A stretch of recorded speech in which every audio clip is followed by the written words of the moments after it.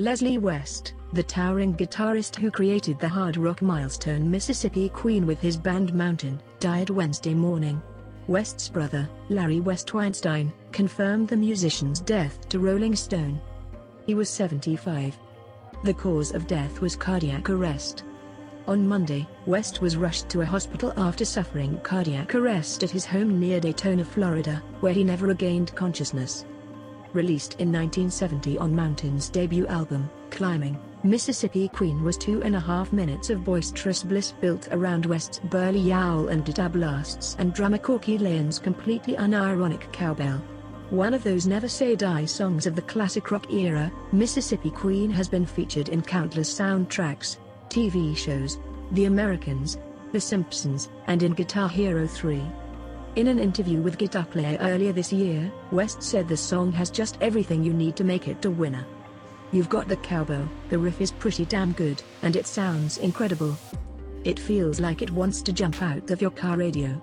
To me, it sounds like a big, thick milkshake. It's rich and chocolatey.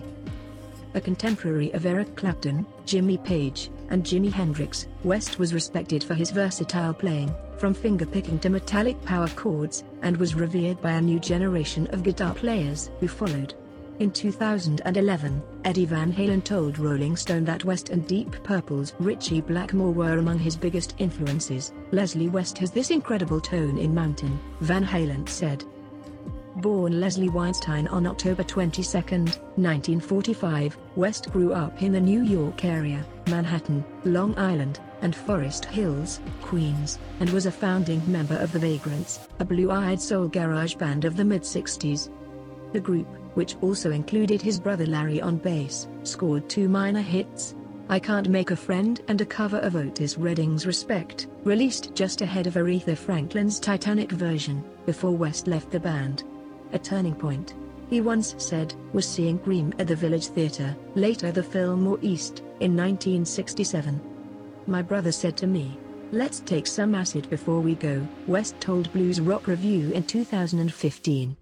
So we took LSD and all of a sudden the curtain opens up and I hear them playing Sunshine of Your Love and I see Eric Clapton and his buckskin jacket. I said, "Oh my God, we really suck." After that, I started really practicing and practicing.